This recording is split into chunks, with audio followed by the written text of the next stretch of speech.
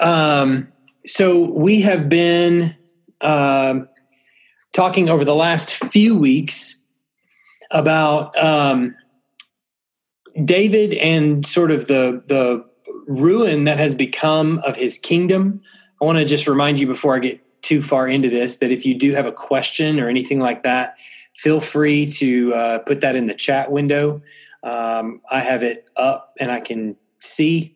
So feel free to add those questions or whatever along the way in the chat window, and I'll address them as they come up. But over the last few weeks, we've been dealing with David, who has made a grievous sin in taking Bathsheba as his wife and then killing her husband because he found out that Bathsheba was pregnant, and so he sought to hide his sin and all of these sorts of things. And so David made some bad miscalculations, and God, through the prophet Nathan, told David that because you have done this, the sword will not depart from your house. And we have seen since that day a constant fulfillment of that very prophecy. We're going to see more of it come to fulfillment tonight. We saw just last a couple times ago where Absalom had brought all the brothers together. Absalom, being the second oldest son, first Amnon, the oldest son, had raped his sister Tamar, and Absalom, the brother of both of them, was very mad about it, and he kept it to himself for 2 years. And then Absalom last week took all the brothers together for a big sheep shearing party, basically, and killed Amnon in anger. And David, we saw, did really nothing about the sin of either of them. He certainly didn't kill Amnon like he had every right to. And that seemed probably to drive a wedge, I would imagine, between him and Absalom. And Absalom vowed to just get revenge on his own. And so Absalom struck Amnon and killed him at this party. And then Absalom took off running. David seemed that he didn't want to do anything to Absalom either. So there was no justice given to Absalom. Where we left off last week, and let me just go through a couple of review things real quick. Once David hears that Amnon is dead, he falls into this really bad anguish, essentially, and Absalom flees to Baal Hatzor, where he seeks the aid of his grandfather and lives under his care for a little while. Remember, then after that, Joab really wanted to get Absalom back into the family and sort of back into Jerusalem.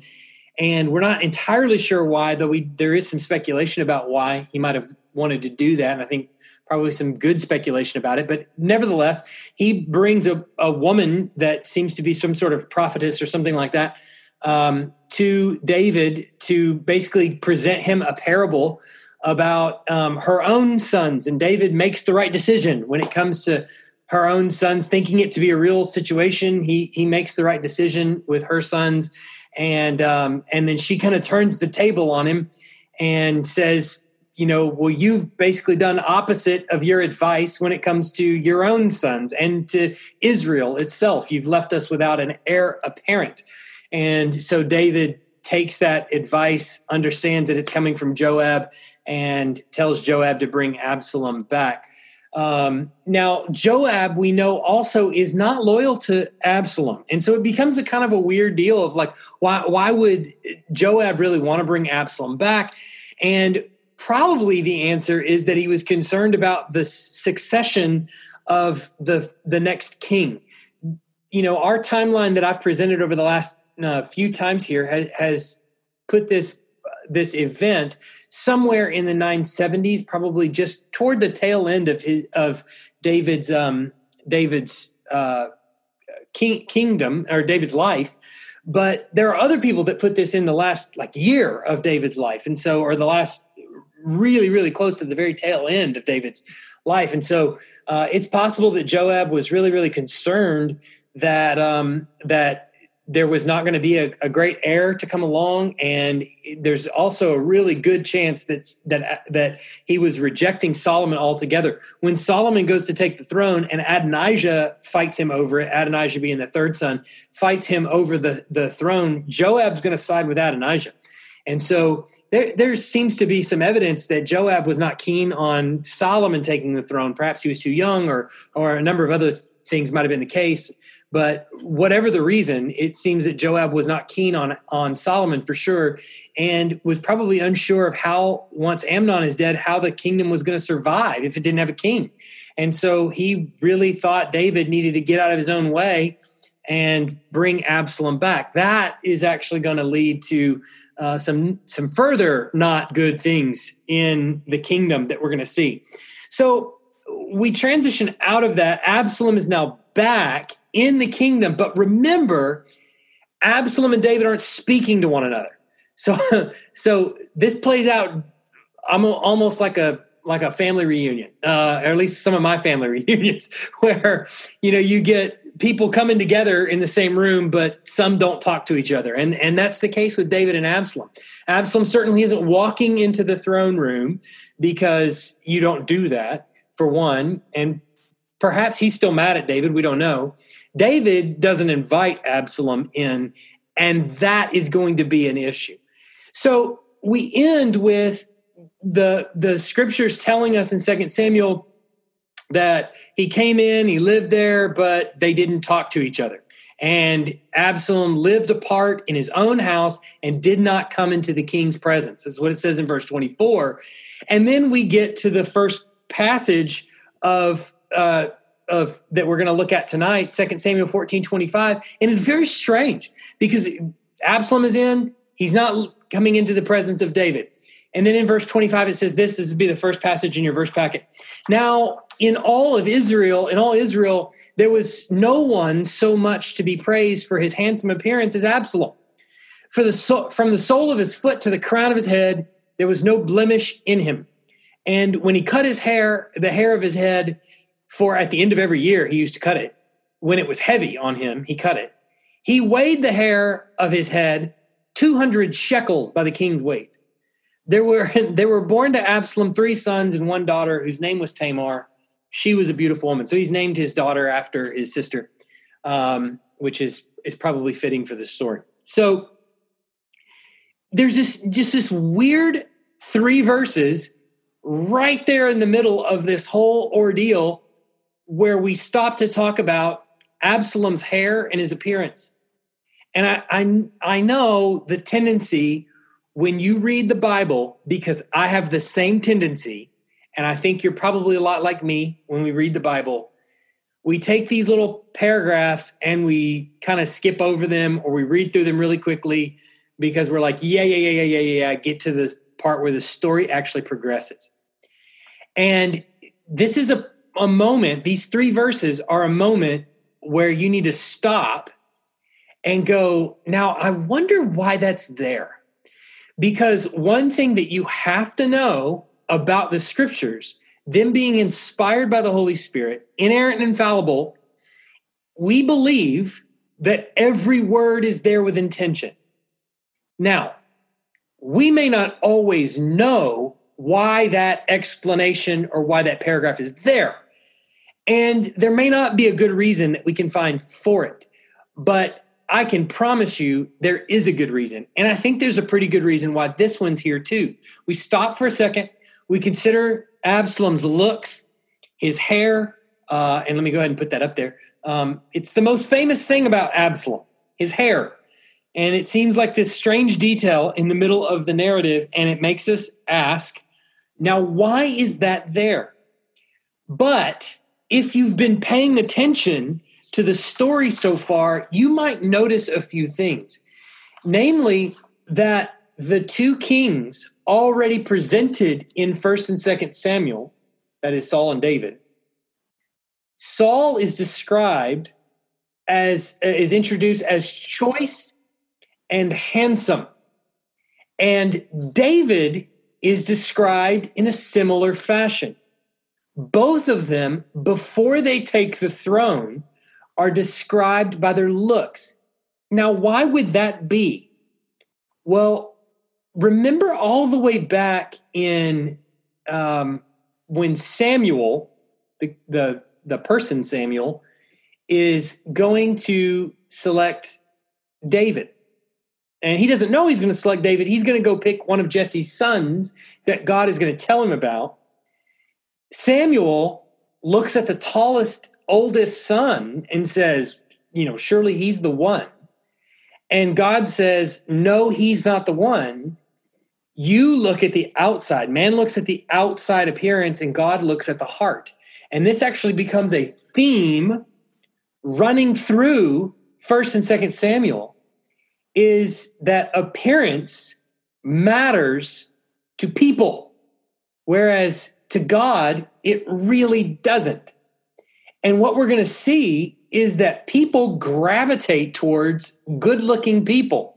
That's true even today. But people gravitate towards good-looking people. And so Saul is able to whip people up into a frenzy and get them really going and think he's going to be a great king because he's tall. He's head and shoulders above the rest. And David is also described as ruddy in appearance, very choice and handsome and things like this. People tend to gravitate towards that. Well, here is Absalom coming into the town. And before we get into Absalom's trickery, we might ask, how is it that Absalom is able to persuade so many people that we're going to see in just a minute to follow after him? Well, the narrator stops and says, you need to understand something about Absalom. He was a good-looking fella and had a lot of things going for him. And so people tend to follow people like that. Getting some feedback on the microphones. If y'all can mute, maybe. I don't know if there's let me see here. Yeah, there you go. Okay. So that's the way David is described. And so we understand then when Absalom is described that way, we kind of get a clue as to what might be coming in the story. So Absalom's physical appearance is described for us just before he makes his bid for the throne. So you can tell, you can see where the narrator is going with the story by how he's setting it up. You already know that when physical appearance is named about a person, there tends to be some a kingdom coming. And so it gives us a clue as to what Absalom's real play in being in Jerusalem is. You should not trust Absalom. He is going to make a play for this throne. And now I'm not condoning any sin, but I will say Absalom's plan is brilliant. It's not moral. It's not upright. It's not good, but man, is it savvy. And you're going to see that in just a minute. He is a sharp dude, and as he makes his play for the throne.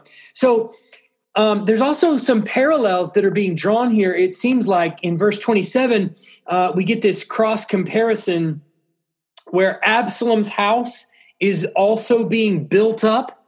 And you'll remember, just like David's house was being built up, that the Lord blessed David and built up David's house. And this was evidence of the fact that he was king. So this is going to be really difficult for you to wrap your mind around, and we're going to deal with it at the very end of tonight. But for now, just think about this for a second. David was selected by God to be king, and God built up David's house as evidence to the reader and to David and to probably all of Jerusalem or all of the Jews that God was with him. Here, Absalom's house is being built up. This also describes the fact that God is with him, but it's not for blessing of the nation of Israel. It's for judgment on the house of David. Remember, God promised that judgment was going to fall on the house of David. And we're going to see who's behind that judgment in just a minute toward the end of tonight. But suffice it to say, God building up Absalom's house is at least a signpost that's going to point us in that direction and remind us of the judgment that he has already promised to the house of David. Okay, so both houses are being built up, and then we get also this kind of cross comparison maybe between Saul and Absalom. Both are distinguished or called out by their heads. Saul, because his head was towering above the rest, he had a towering head, and Absalom because his head of hair. He had so much hair that it grew so fast and was so beautiful and luscious, probably a lot like mine, I'm sure. And it's the end of the year for me, so I've shaved it all off, and it wasn't very many shekels. I'll assure you that. We're having trouble even producing a shekel now. So anyway, Absalom's hair grows incredibly fast. It's wonderful. It's lush, and he's also described by his head. He's beautiful in appearance. All right. So 2 years after his return, Absalom is frustrated that he had not been reintroduced to the court. And so he does something that is very strange in the passage, and we probably don't understand all of the nuances of it. But let's go ahead and read it before I read the rest of this point. Let's go ahead and read it in 28 to 33. It says, "So Absalom lived 2 full years in Jerusalem without coming into the king's presence. Then Absalom sent for Joab to send him to the king, but Joab would not come to him. And he sent a second time, but Joab would not come. Then he said to his servants, 'See, Joab's field is next to mine, and he has barley there. Go set it on fire.'" Oh, sorry. So Absalom's servants set the field on fire.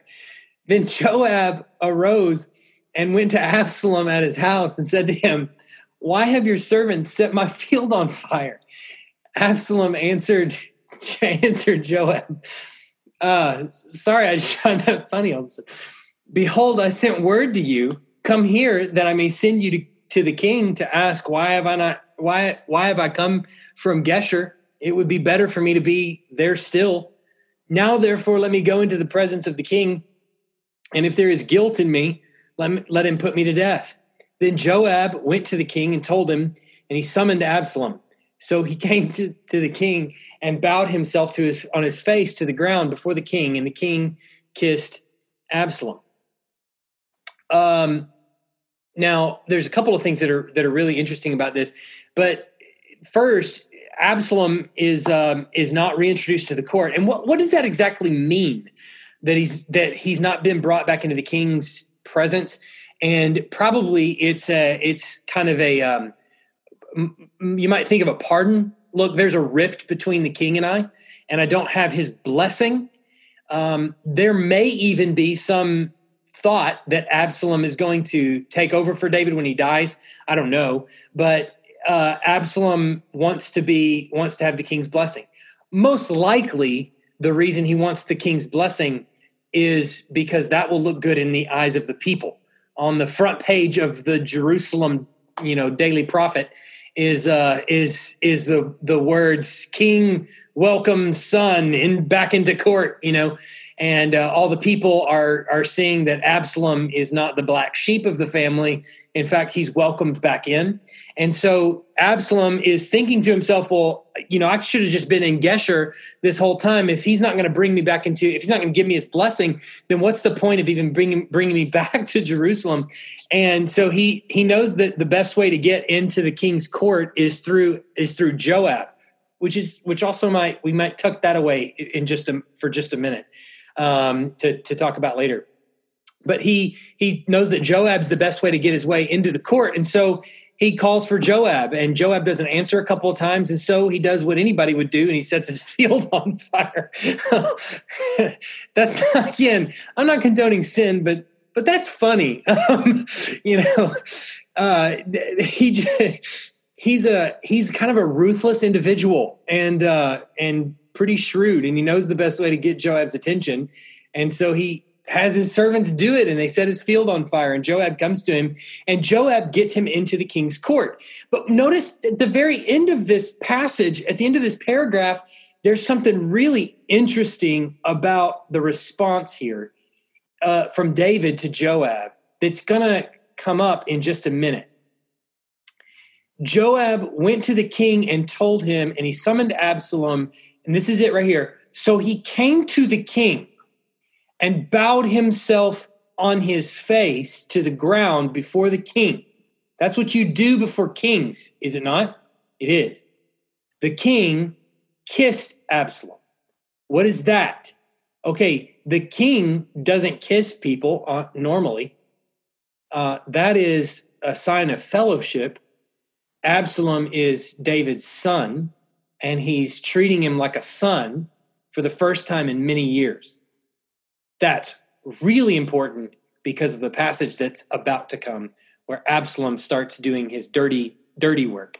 But Absalom is back into the king's good graces. Okay. Absalom then is going to prepare his coup. And the first thing that he's got to do when you prepare a coup is you got to get an entourage. All right.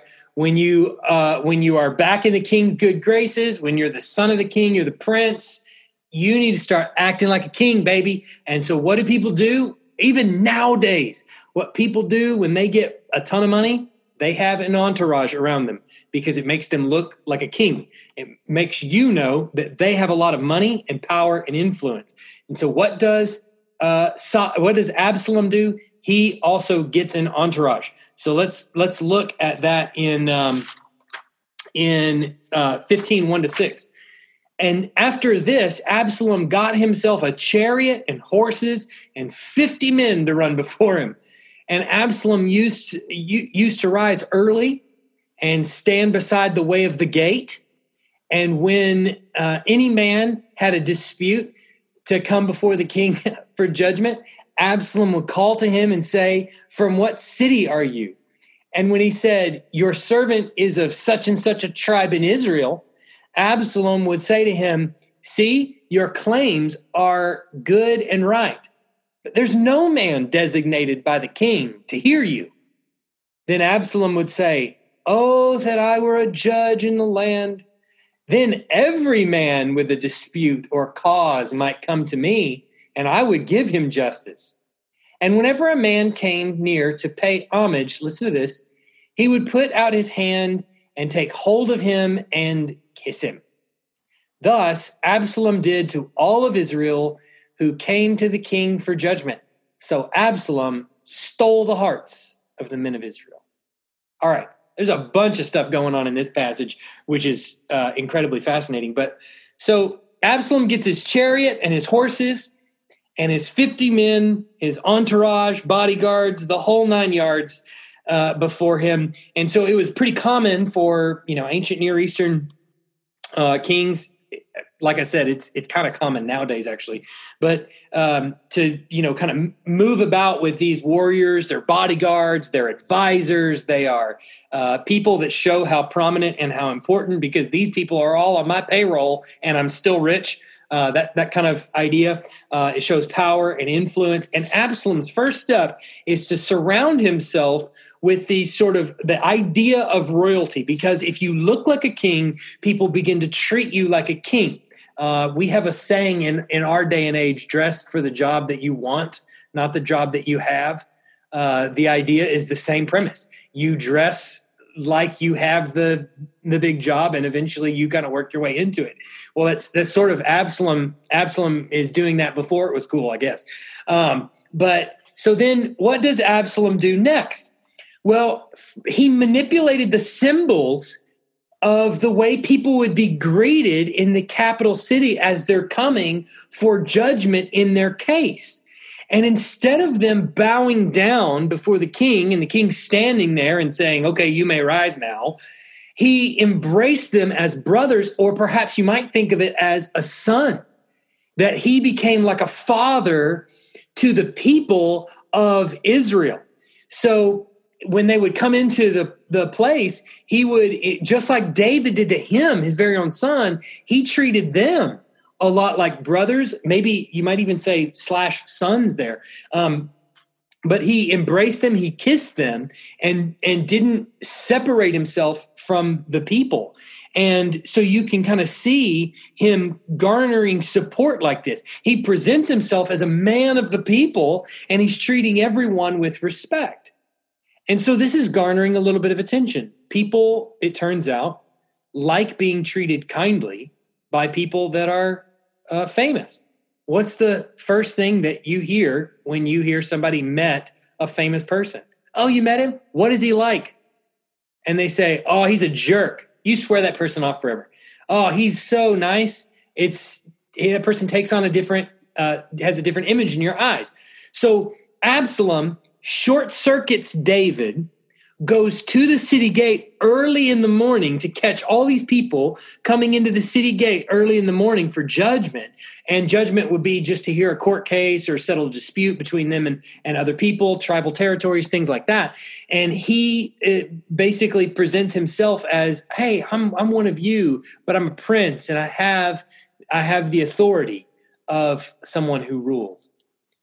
So by rising early in the morning, he's able to intercept these people that are coming into the capital city for their claim to be heard. And Absalom claimed to support their claims and lamented that no one in the palace was willing to listen to them. We don't know whether this is true or not. And there are, I guess, arguments to be made on either side. On one side says Absalom is lying about this and David is just being short-circuited. David would gladly hear their claim. And evidence that David would hear their claim is the woman of Tekoa, just the chapter prior, was able to get entrance into David's palace and have him hear her case. So some say, no, Absalom is lying about this and he's sort of working the system to his advantage. However, I would say probably David has made a habit of not talking to the people and getting busy or whatever, or not hearing their cases. And this potentially is getting toward the latter end of his days, and perhaps he's just getting tired and doesn't want to, or something else. Remember, the woman of Tekoa is brought into the palace by Joab. Who is the one that brought Absalom into the palace? Joab. So it seems as though the last couple of chapters have kind of made the argument to us, if you want to get your case heard, it's Joab that you need to get in front of. And so potentially this is becoming known to the people that David isn't listening to our cases anymore. He isn't doing his job, so to speak. And so Absalom short circuits that and comes in and seizes the opportunity here to garner some support in his court as one who is sympathetic with the people and who would do for the people what is right and who would judge their cases. And so that seems to probably be the best argument, that Absalom is actually pointing out a problem and is seizing on that problem and really taking advantage of it. So he gets there, he short circuits the whole event. I just now saw Blake McKinney's comment in the list there.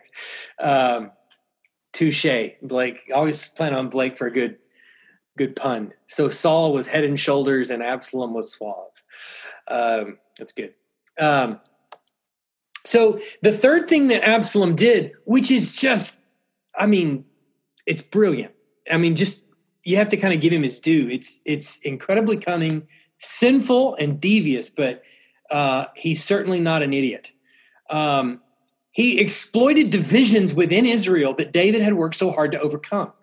Do you remember back when David took the throne? This was years prior, at least we'll say 30 years prior to this ever happening. David takes the throne, and when he does, there is a division between Saul's company and his heir and David. And Saul's heir tried to take the throne for a while. All of Israel is with Saul's heir. And David is left with pretty much Judah and Benjamin. And it's not for another like 5 years before he dies and Ishbosheth dies, and David gets the throne from Ishbosheth and unites all the tribes. And for a while, it's thought that David prioritized Judah over everyone else. And so basically they were not really willing to come to David because they thought they wouldn't be treated fairly. Well, look at what Absalom does here in verse 2, at the very end of verse 2. And when he said, your servant is of such and such a tribe in Israel, meaning as opposed to Judah. So when a person came forward and presented themselves from the tribe of Judah, that is outside of Judah, or from the tribe of Israel, that is outside of Judah, Absalom would take their case.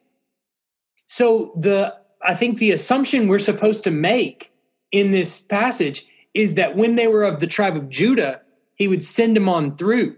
But when they were from the tribe of such and such a tribe in Israel and the rest of Israel, he would stop them at the gate and would hear their case. So he's playing into the preconceived notions of the rest of Israel, that David is particular toward the Judahites rather than the rest of Israel. And so he kind of plays on that idea already and exploits those divisions and accentuates those divisions. And if you really think about it, it's an incredible strategy, because you'd have to think, well, how is one able to walk in and just split a kingdom wide open? David's kingdom, nonetheless. And that's how, because he's really shrewd and perceptive at what's going on. And as verse 6 would tell you, he stole the hearts of the men of Israel. So whether Judah was there or not, I'm not sure, but at least the rest of the tribes of Israel are there with Absalom and are willing to follow after him. And so, I forgot to put that up there. If the man was from the tribe of Judah, he would send him on through. But if they were from another tribe, he would not get a hearing with David. So Judah and a hearing are the next two blanks. So Absalom does this for a little while and goes to the gate, does all of this. And notice it does seem kind of strange that he's doing all this and nobody comes back to David and says, hey, do you know what your son is doing? Right? That could be a number of different things. It could be, like the author tells us in verse 6, he stole the hearts of the men of Israel, that they liked it. They had no desire to go tell David anything. The second part could be something that's implied in the text, that David was losing contact with his people and was kind of in the ivory tower, so to speak, and didn't come down to see what was going on. But for one reason or another, Absalom is able to hang around the gates and do all of this and do this sort of favor for the people, and David's not really aware of it. And so at the end of some time, he gains a lot of attention. And then we read the rest of the text for tonight. And at the end of 4 years, starting in verse 7 of chapter 15, at the end of 4 years, could also be 40 years. You might have that in your translation. At the end of 4 years, Absalom said to the king, please let me go and pay my vow, which I have vowed to the Lord in Hebron. For your servant has vowed a vow while I lived in Geshur in Aram, saying, if the Lord will indeed bring me back to Jerusalem, then I will offer worship to the Lord. The king said to him, go in peace. So he arose and went to Hebron. But Absalom sent secret messengers throughout all the tribes of Israel, saying, as soon as you hear the sound of the trumpet, then say, Absalom is king at Hebron. With Absalom went 200 men of Jerusalem, who were invited guests, and they went in their innocence and knew nothing. And while Absalom was offering the sacrifices, he sent for Ahithophel, the Gilonite, David's counselor, from his city Gilo. And the conspiracy grew strong, and the people with Absalom kept increasing. Okay, so Absalom goes to fulfill a religious vow in Hebron, and which apparently he did make, and he is going to fulfill. It's not a ruse. He actually did do that, but he's using it for multiple purposes. Absalom entered into what became as the second phase of his plot, where he's going to garner support from men in the surrounding cities. So what happens when a traveler comes into Jerusalem and gets his case heard by the prince? Most people would probably assume the heir apparent, and they have their case resolved. And Absalom treats them like a friend or a son or a brother. He kisses them. Well, they go back and they tell their friends and family members, "Oh, I had my case heard by Absalom, and he did what was right." So remember, the people that are coming into the gates of Jerusalem are not from Jerusalem. They are from various other places, and they've come there to have a hearing. They got it from Absalom. They go back home. They tell their friends and family members. They become promoters of Absalom's business, so to speak. And so now Absalom has probably garnered a little bit of a name for himself. And so he makes another shrewd move in going out to the people this time and garnering support from them in the surrounding cities. But look at how he does it. When he first goes, he sends spies out through the land to stir up support for him. And what are they supposed to do when they stir up support for him? Well, they're basically agitating the people, and they're organizing demonstrations which would appear to be a spontaneous overflow of support for Absalom. Now, just think about how this would work, okay? Absalom's got a few supporters, probably some of these 50 men that he paid to be his entourage. They go out in the cities while Absalom is at Hebron, and when the horn blows for worship, the people, remember Absalom is there to worship. When the people hear the horn, when they hear the horn, Absalom's own people, their plants in amongst the people shout, "Absalom is king in Hebron." It makes everybody else around go, "Oh, I'm the only one that didn't know we should be supporting Absalom now." And so what does it do to the population when you feel like you are in the minority? You just tell me that. We know even from our own day, if you feel like you are in the minority and everybody else is saying the same thing, well, you kind of want to be a part of the in crowd. And so what is this naturally going to do as Absalom is whipping the people up into a frenzy in favor of his kingship? Is it's going to make the rest of the people go, "Yeah, me too. I'm for this as well," and stir them up into a frenzy. So he has put plants in amongst the people to get their support for him. And I mean, again, it just shows he's a very cunning person, and he's thought through this clearly. He's had some years apparently to think through this. So the other thing that's really interesting is that he takes some of 200 men from the city of Jerusalem. Now, presumably these men, the text doesn't say, but I think it's probably a safe assumption that these are important men. These are leading citizens of the capital city that he takes with him, people that were at the gate that would normally have some influence at the gates where all the elders sat and things like that. So he takes these leading citizens along with him. And what does that do when Absalom is going to march back into the city with a whole crowd of support there for his kingdom? Well, it's going to leave David in the midst of a crisis and not have the 200 leading men of the city there to be able to handle it. he has not only taken the men out of the city, they didn't even know what they were going for. The prince just said, hey, come with me. Unlikely that a prince is going to invite, a peasant. And so they're probably important men. The prince invites you, you say yes. They go with him. They don't even know what they're going for. The text tells us they went in good conscience because they didn't really know what they were going for.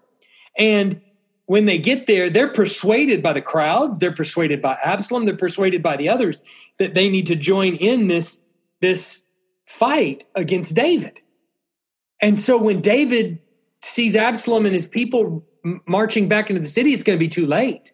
Nor does he have the 200 men of the city of probably a prominent importance that would be there to help him handle it. So Absalom also gains the support of Ahithophel, the Gilonite. It's interesting that he's mentioned, but he's mentioned in verse 12 as one of David's counselors.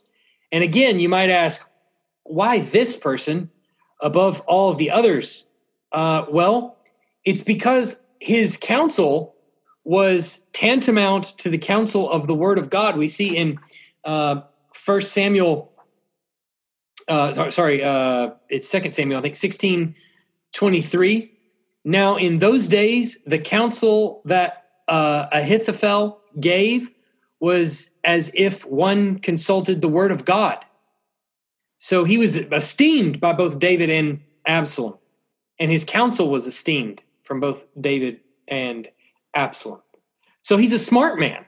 That's one part of it that tells you why he's noted in the text. There's also another reason that you had to really be paying attention to catch, and probably none of you did. I certainly didn't either. But Ahithophel was Bathsheba's grandfather. We see in 2 Samuel 11:3,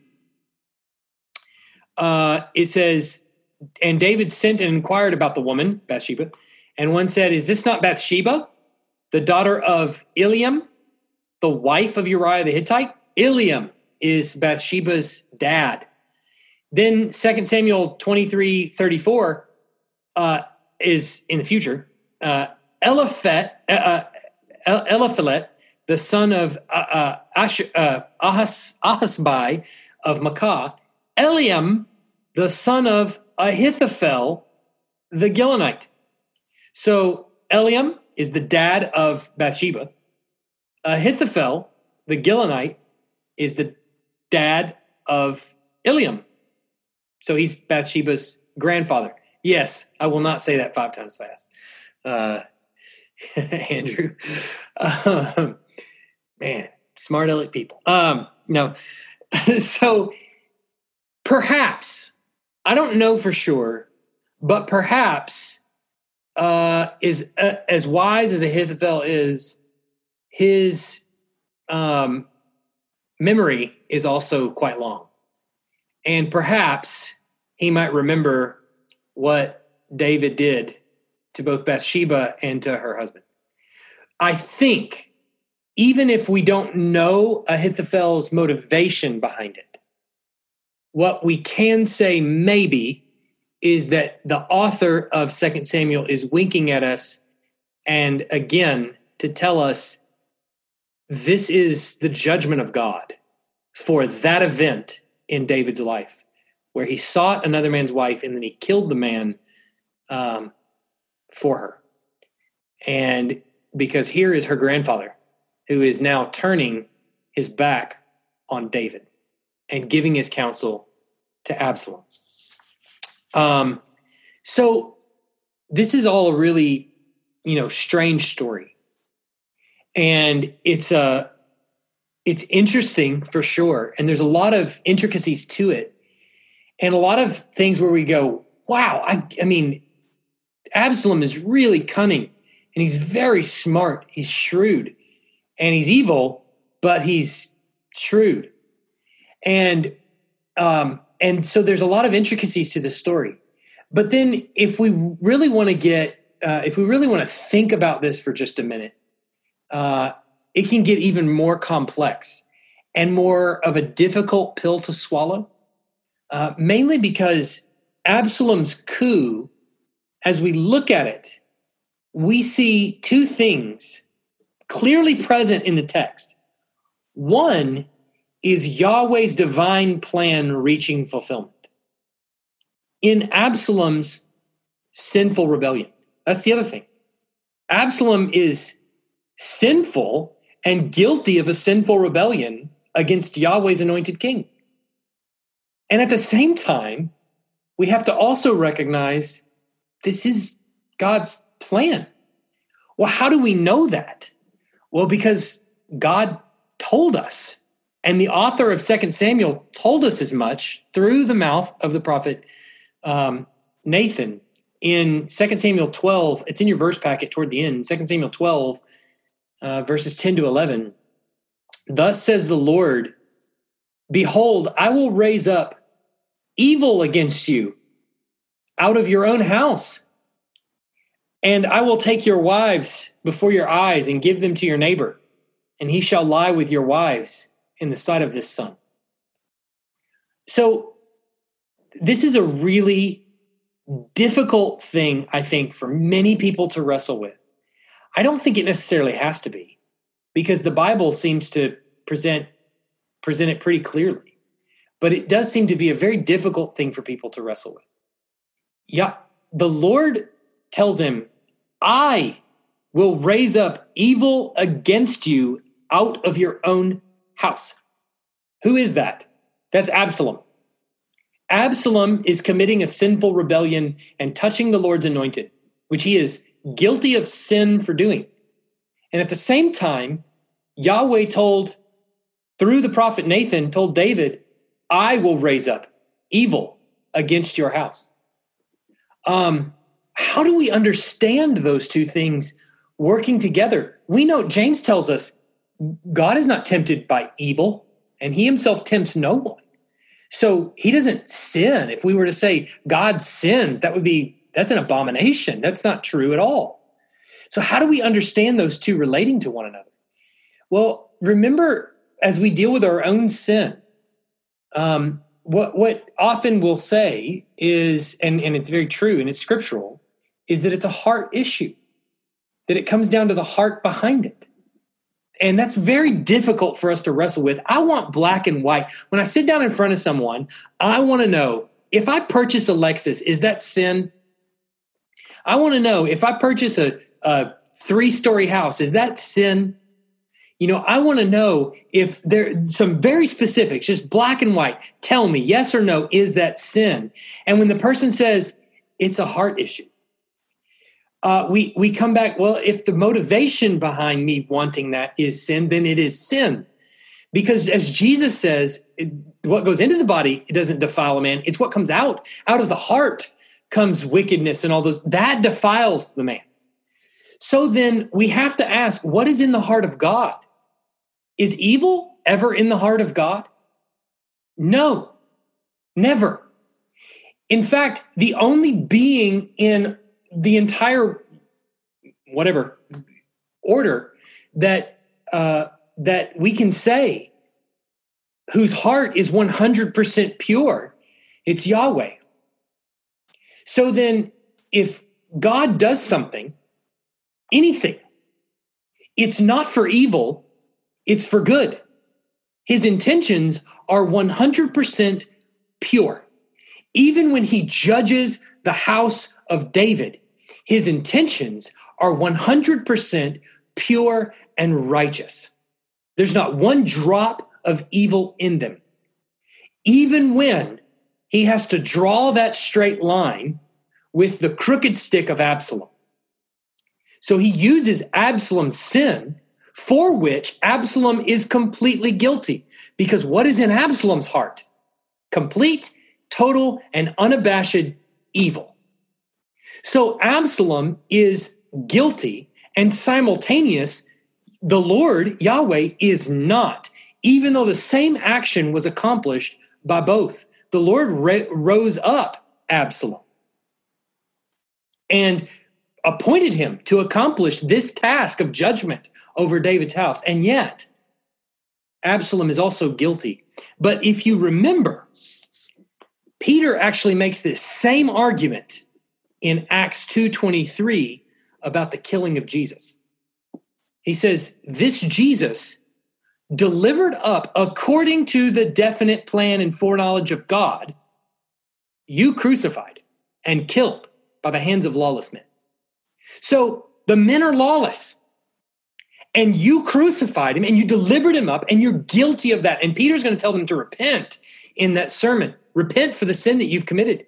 Yet at the same time, Jesus was delivered up according to the plan and foreknowledge of God. That God set out for this to happen. There was no option for Jesus to come to this earth and not die on the cross at the hands of sinful men. That was in the cards. It was in the plan. And God was going to use the hands of sinful men to do it. At the same time, God is not guilty of their sin. And the men are not innocent of the blood on their hands. Questions, comments, concerns? Obviously, that's a very hard thing to end on.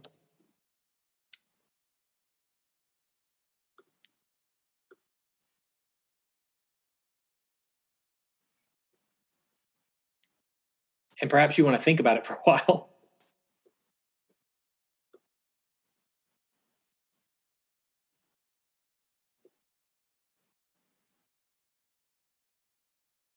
Still good? Everybody? Nobody? No questions? Well, same parallel with Judas, of course. Yeah. I mean, John, the book of John, the Gospel of John will tell you in no uncertain terms that Jesus absolutely had Judas there on purpose. And he knew it from the beginning. There was no surprise. And in spite of the fact that he knew he was stealing money out of the purse, he even gave him control of the purse.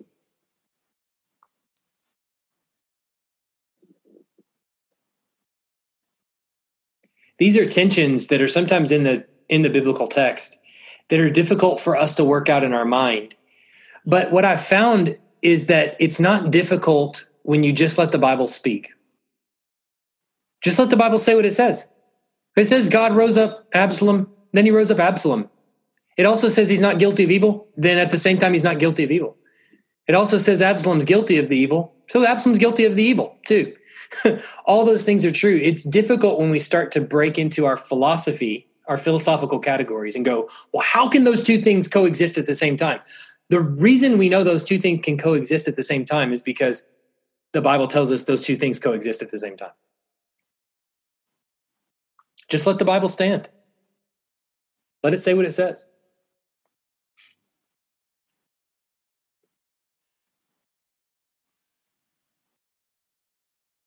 Other questions? All right, guys. Well, David, you get your wish. I end on time, and you can go see a comet out the window, I guess. Remind us again, David Maxwell, where we can see this comet tonight. Well, just remember, look over where the sun sets, look over where the sun rises. Look over where the sun sets and where it rises. Sun's rising in the northeast here in the middle of summer and setting in the northwest in the middle of summer. And the sunset views will improve over the rest of the month. It'll get a little higher in the sky. Sunrise views will be harder because it's going to drop lower and lower, and it's only just above the horizon this week. So Dr. David Maxwell has told us all, stare into the face of the sun, right? Is that what I heard? That's what I heard. Just to clarify, when I go outside tonight, which way am I looking? At the sunset. Sunset or sunrise? Yeah. Huh? This evening, you look where the sun sets. Okay. In that direction. In the morning, if you rise early, Shannon, you can look in the direction where the sun will rise before it rises. Okay. Always stare into the face of the sun. I think that's the moral of the story. Stare at the sun. What we're finding. The pastor misleads, not I. What? What did he say? He said the pastor misleads, not I. Oh, If we end up with a bunch of blind members of our congregation, yeah. And if I do it, I guess we'll be the blind leading the blind. All right. I was fixing to say the same thing. You beat me to it. All right. Well, let's pray and let's get out of here so you can go stare at the sun. All right. Heavenly Father, we're so grateful for your word and how timeless and true it is. We're grateful for how pertinent it is to us and how much it actually says about you and your character. We know that your character is flawless, that your nature is good and is for our good. And we believe that wholeheartedly. If not, I don't think we could make it, not especially in times like these. But we trust that you are good and that your word endures and your love for us endures forever. And we know that that's true, particularly in Christ, who has died for us and given us hope of eternal life and assurance of life to come, assurance of forgiveness of sin. That is a perfect picture of the love that you have for us is in the cross. And so we remind ourselves of that to understand just how much you love us and how true your love is for us. And we pray that always be at the forefront of our minds. And at the same time, we remember that as we study Scripture, we pray that you would just continue to testify to its truth to us over time. And that as we do, you would help us to see that we don't have to settle any tensions and that we can let your word stand for what it says and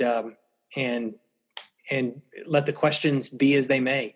But we can let your word stand and we can be comfortable there and trusting you throughout it all. We pray for all of these things in Jesus' name. Amen.